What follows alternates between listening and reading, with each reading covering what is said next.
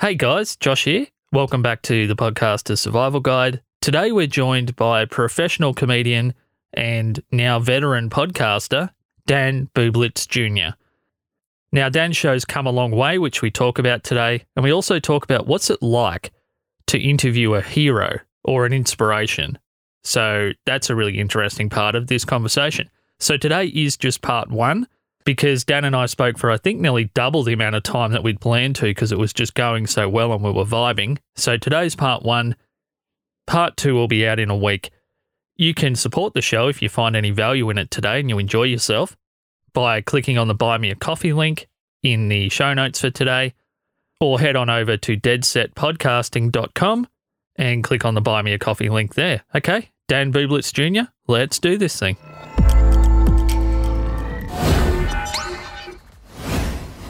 So today we're actually going to talk about podcasting because Dan's podcast went from being this conversation of great, it was a show about great conversations, I should say, but the quality was very low. And I think, Dan, you're the first person to admit that. You've mentioned it several times, so I feel okay saying that, through to a show that now sounds great. And I want to talk about that journey. And I guess the first thing I wanted to know, with The Art of Bombing, do you think that the show would be as good as what it is now if it hadn't have started the way it did and you got that early feedback about the quality being quite low? I guess that's kind of a hard question to answer. I mean, because if I would have already knew to have, if I had the resources to make it a good podcast from the beginning, it may still be a good podcast, or even better, if you will. Yeah. But what the journey did is it taught me. I was the one that learned a lot of things as far as podcasting goes, and I'm the one that ended up, because I got that feedback, I'm the one that looked at equipment. I'm the one that reached out to people that I knew things about technology, microphones and recording, and asked questions and did the research. And then as I had the resources to buy that equipment and upgrade and to continually improve the hardware and the software to make it a better sounding podcast, I did those things. So it definitely was good for me because I've learned so much. And I guess why I asked that, Dan, is I founded the Australian Podcasters group on Facebook like 7 or 8 years ago now, and I've since stepped down as an admin. But I do remember a lot of people, when they would get early feedback about their quality, maybe not being at public radio quality, or they're not making the next serial, or their show doesn't sound as great as maybe what, Mark Maron's show does out of the box, that they took a lot of that feedback so hard that they didn't keep going. That feedback convinced them that the only thing that matters in this medium is whether your quality is high, not whether what's actually happening on the show is good. So you kind of had enough confidence to know, well, I know the conversations are good. I've just got to work and work to get the quality to a point where it kind of represents those conversations well. Is that a fair statement? Oh, that absolutely. I mean, I've always thought the content and the theme of the podcast was good, and it was also different. That was another angle I was looking at. When you go, and it sounds condescending when I say it like this, but I mean no disrespect to people who do podcasts and stuff, but when you think of podcasts, especially comedy podcasts, a lot of them are the same. It's comics interviewing other comics, and they're asking a lot of the same questions. How'd you get started? What got you to do comedy? So on and so forth. And so when you hear one comedy podcast, you're pretty much have heard them all. And so I wanted to come at comedy and try to have it as a kind of a how-to, but from a different aspect. And that was where, the Art of Bombing came from. It was, I wanted to talk about failure and what we're learning from it to get better. And so I knew the concept wasn't out there. It was a different concept. Nobody was talking about it.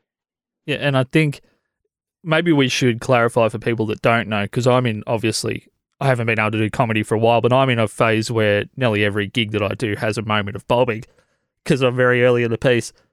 Can we explain maybe to anyone listening today that isn't familiar with the term bombing, what that means? And also what I want to talk about is kind of like you pushed through a bit of podcast bombing yourself to begin with on some level. Oh, yeah, absolutely. And you've come out of it a much stronger show creator, so maybe we could cover those two things if that's all right. No, yeah, absolutely. And I mean, you're absolutely right on that. As far as bombing goes, when it comes to performing, as far as comedy, that's when you're up on stage telling jokes and people aren't laughing. I mean, that's the simple version. It's having a bad night. And there's a lot of different things that can cause a comedian to bomb. They could say something that's super offensive to the audience, or maybe the audience decided when they walked up they just didn't like them for some reason, like a physical attribute, or it could be your jokes just aren't hitting. They can't relate to the jokes, or they don't understand the references. There's so many different things that can cause a comic to have a bad set and bomb. As far as the podcast goes, I absolutely bombed. I mean, as far as quality goes, just to give people a little bit of a point of reference, when I started my podcast, I didn't have the equipment. I didn't have the resources to get the equipment. I had done a little bit of podcasting before that, but my other friend who was on the podcast did most of the hardware stuff. So for me, the only thing I had was a phone. I thought, I have this idea. I'm going to use my cell phone to record conversations. And that's what I did. Well, that's not good quality, especially back then, because that was great conversation. So. Excellent conversation. I was getting good conversation, but definitely not good quality. The first episode that I recorded after an open mic on a patio outside of this open mic outside of like Olympia, Washington. I mean, you can hear motorcycles driving by, you can hear cars, all the things that people don't need to hear in a podcast. I think why this kind of matters, is there's a certain portion of your audience, if they've come to podcasting through a certain channel or medium, particularly through radio, or they've heard podcasts mentioned on commercial or public radio or whatever, and that's how they find your show. Those little things that may be cool for someone who's in comedy, they're doing this on a patio, I can hear the environment, they're the sorts of things that those people aren't used to hearing and probably don't want to. So by having what might feel like a cool environmental thing, that can actually put some people off, or a great deal of people, depending on what the sound or noise is. And at that point, it doesn't matter how good the conversation is if no one's listening to it. Yeah, well, and that's a big thing that over the years that I've learned, is that your sound quality is very important, because if something doesn't sound good, people don't want to listen to it, or they don't want to watch it. And that's something I've learned. I also produce comedy festivals over here in the US, and we get a lot of video submissions for the comedy festivals. And that's a big thing, having good audio quality on those submissions. And when you can't understand them, or there's some kind of background noise, it's distracting. And, you could have a very good short film and a great story and great acting, but if that sound quality is terrible, people are not going to finish it. No, I do remember you saying, Dan, not to go down a comedy tangent, but we'll make this work for our conversation today, that you guys even, I think, received some videos where the comic that was on stage first was the MC still. And they did 20 or 30 seconds where maybe they got a few laughs, and then you didn't realize, the actual person that's submitted isn't the person on the screen. And yeah, like that sort of stuff, like that's a production problem, like that you would leave that in there. It might have been great on the night to get this amazing intro and they hyped you up and they got a laugh. But that's the sort of stuff that when it comes to the editing bay, we as producers of independent shows, we probably could be cutting stuff like that out. And absolutely. Yeah. And especially when it comes to, doing some kind of a production for a submission. I mean, you're wasting time. That's 30 seconds that you could be being funny. When a producer, a festival producer sees that, they're thinking, oh, this guy's funny, I want to book this guy. And then they realize, oh, that's not his submission,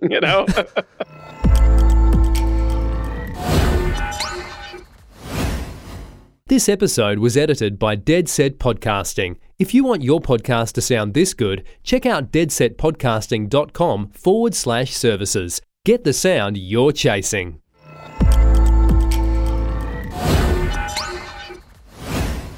But I think what it goes back to is maybe a lack of attention to detail for what you're trying to achieve. No, you're absolutely right. That and attention to detail is absolutely important. You have to kind of have your goals set out and kind of know where you're going with things. And that's something that I've learned over the years with being an independent podcaster.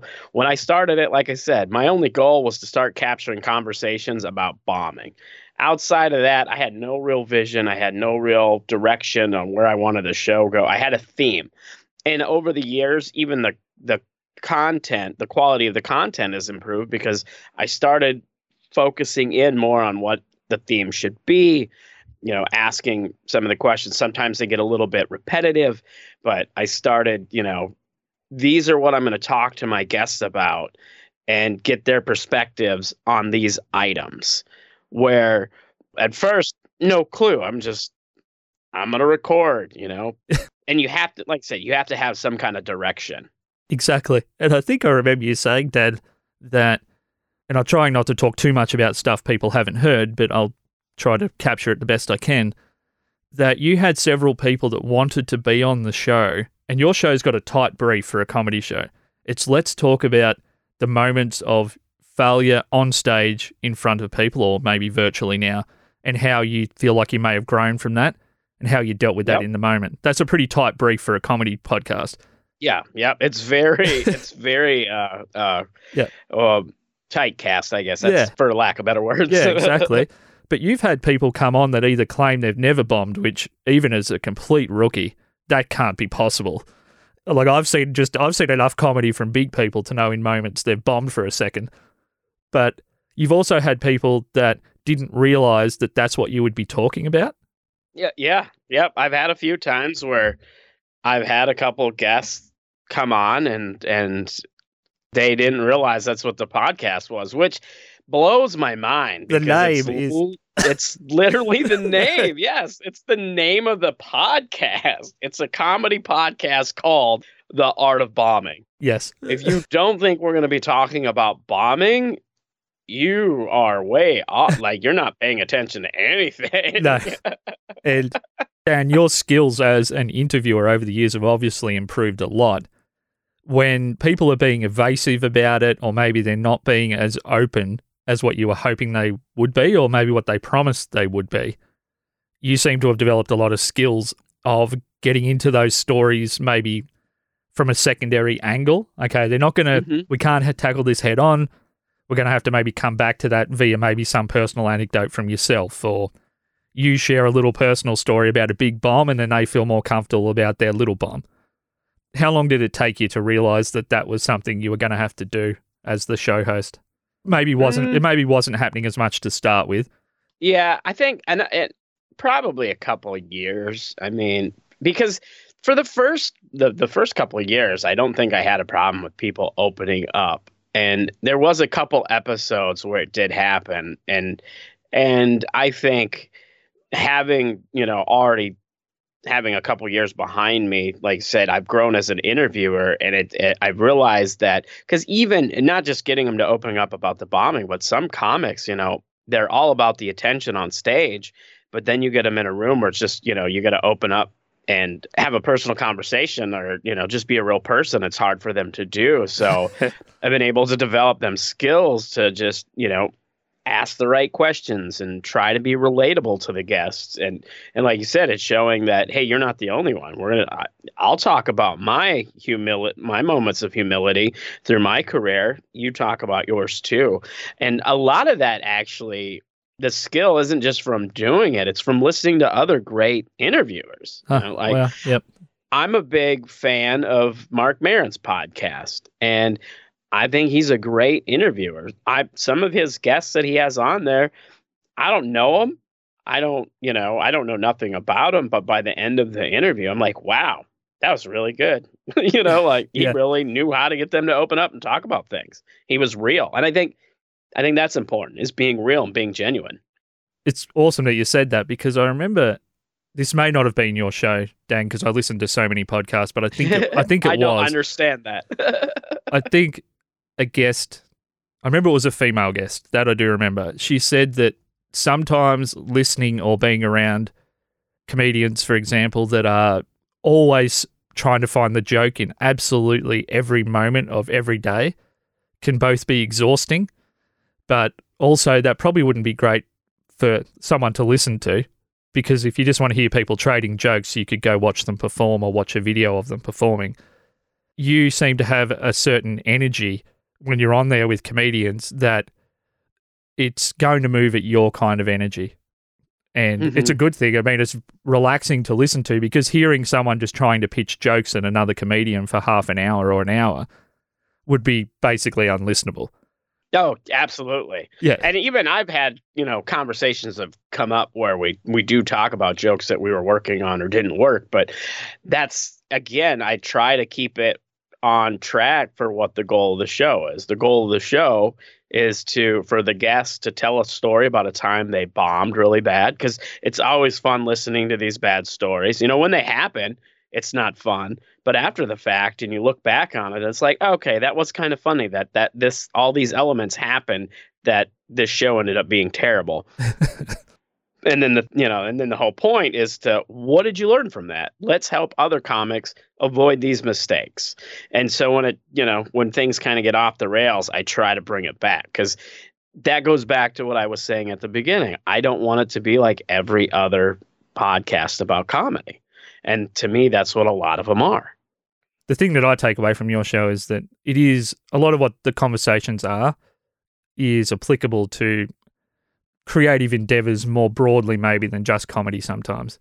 It's about dealing with the moments where things don't work the way you want, which I think is applicable to everything, including a podcast, because I think we all launch a podcast thinking it's going to take over the world and then realize that world is either very small and you've got the biggest audience you can get straight away, or you just can't realistically in a short time frame get a huge audience.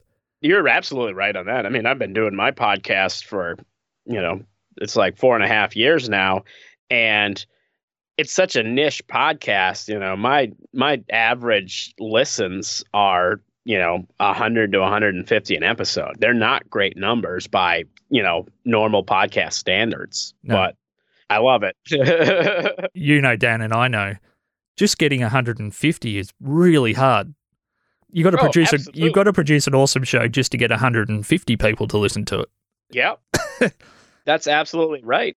And there's more to it than just the quality of the show, as far as the quality of the technical aspects. Through the years, I've also developed, my booking process. I've made it very professional, especially, the pandemic was, definitely hurt a lot of people in a lot of different ways, but there was some silver linings. One of the silver linings for me is it forced me to evolve, especially on my podcast. I had to go from doing in-person recordings to doing remote recording, but it also gave me time to focus more on my podcast, where, I did things like, now whenever I book a guest, I send out an email that has all the details laid out of everything they need to know.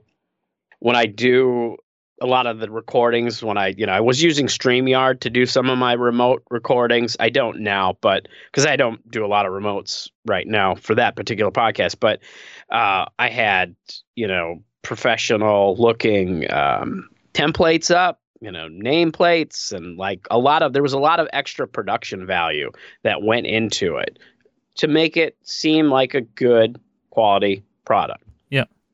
And talking about one of those episodes, I was going to ask you about this later, Dan, but it's a good opportunity. I do want to get back at some point to talking about 2 episodes that are probably among the funniest podcasts I've ever heard. That was the one with Zoltan, who seems to have the fastest brain of any human I've ever listened to in terms... And also a random one with a guy named, I think, Wally Wingett, who is a professional voiceover artist. That was one of the funniest hours I've ever listened to of anything. Geez, that was funny. But I want to talk about Louis Anderson. And that was one where you did put a lot of extra production value in. I think you had the lower third going, and he's obviously a big guest, and I would imagine among your biggest guests probably that you've had on. What's it like? And you said in the intro that he was a bit of a comedic hero for you, or someone who inspired you.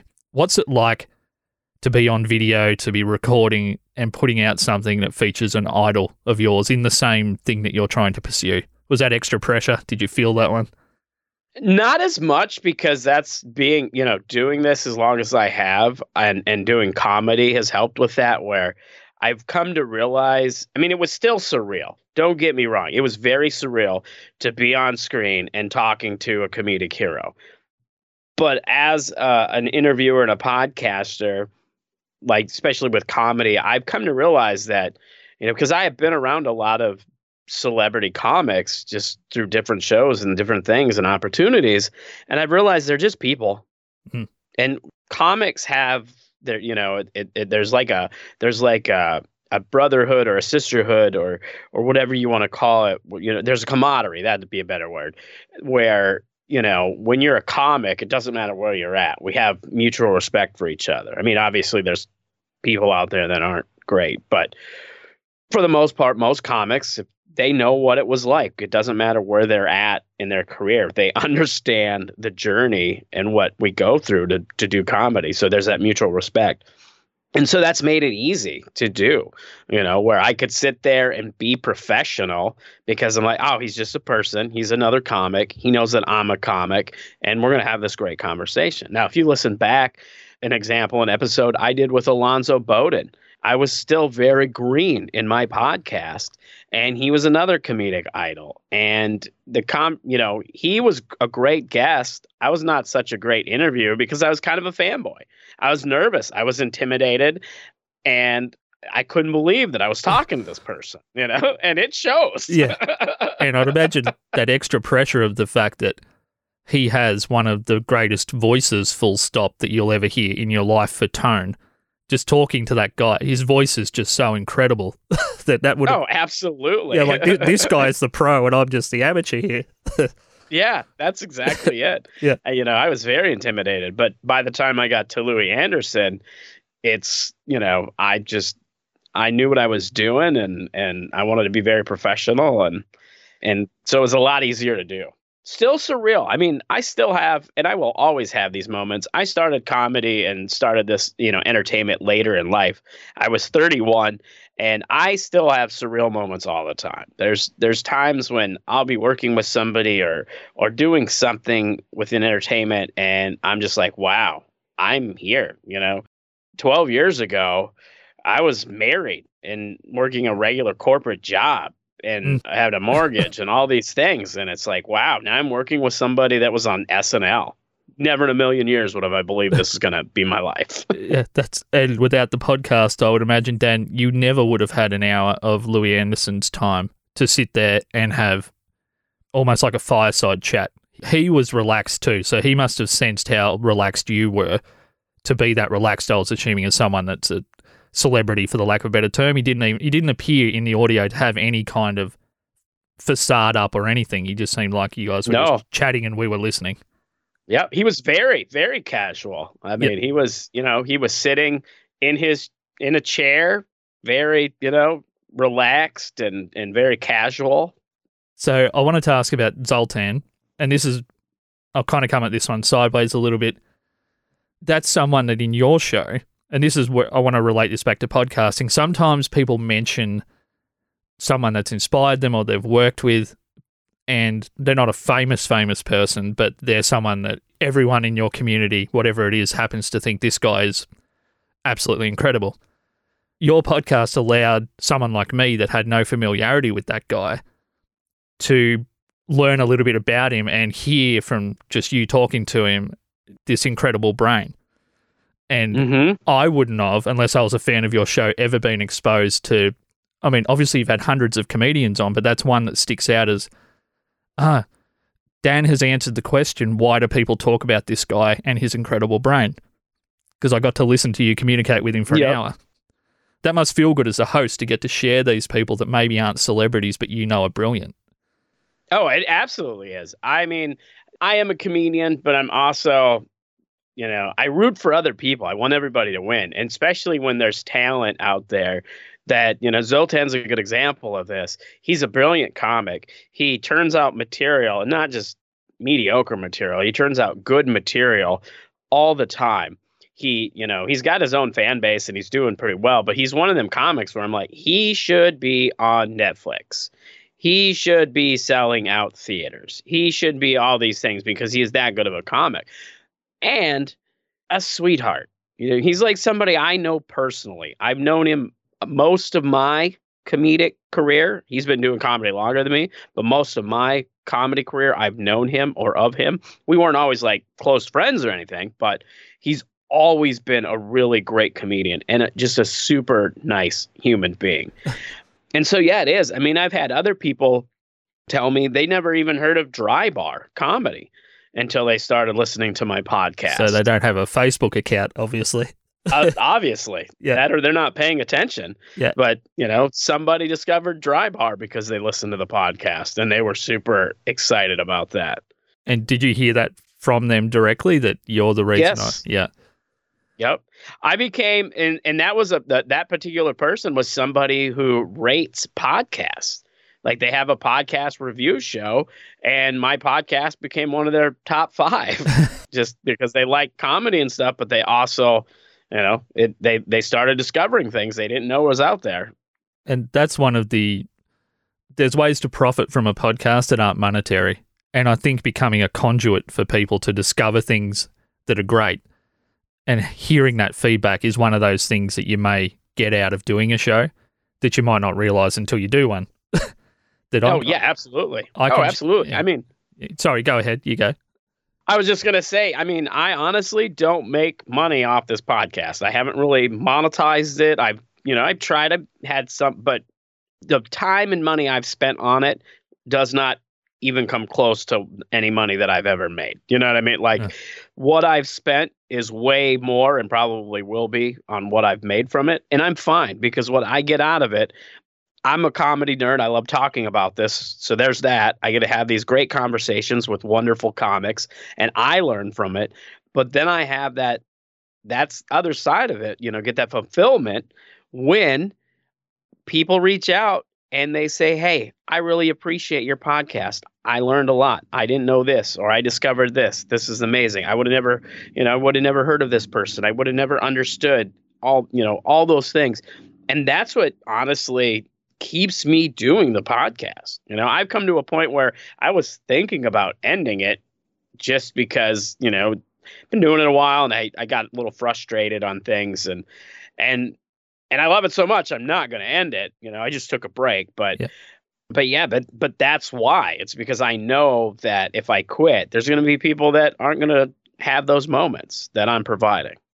That's it. And do you mind if you're happy to talk about it, Dan? Do you mind if we talk about a few of what maybe those frustrations were about why you were thinking about ending it? Is that all right? No, absolutely. I mean, part of it is, you know, when you're doing a podcast, you obviously you want tons and tons and tons, you know, downloads and listens. I mean, we all want that. We want to be those great podcasts, you know. And so there was that where I didn't feel like I was growing as far as numbers go. Like I was just kind of plateaued. And I kind of set some goals that I wanted to try to achieve, and I didn't quite get there. And so I was a little frustrated about that, trying to figure out how to market it. And I don't think my show will ever get thousands of downloads, you know, and I'm aware of that because it is a niche subject. My target audience is super comedy nerds and newer comics. You know, that's kind of my target base.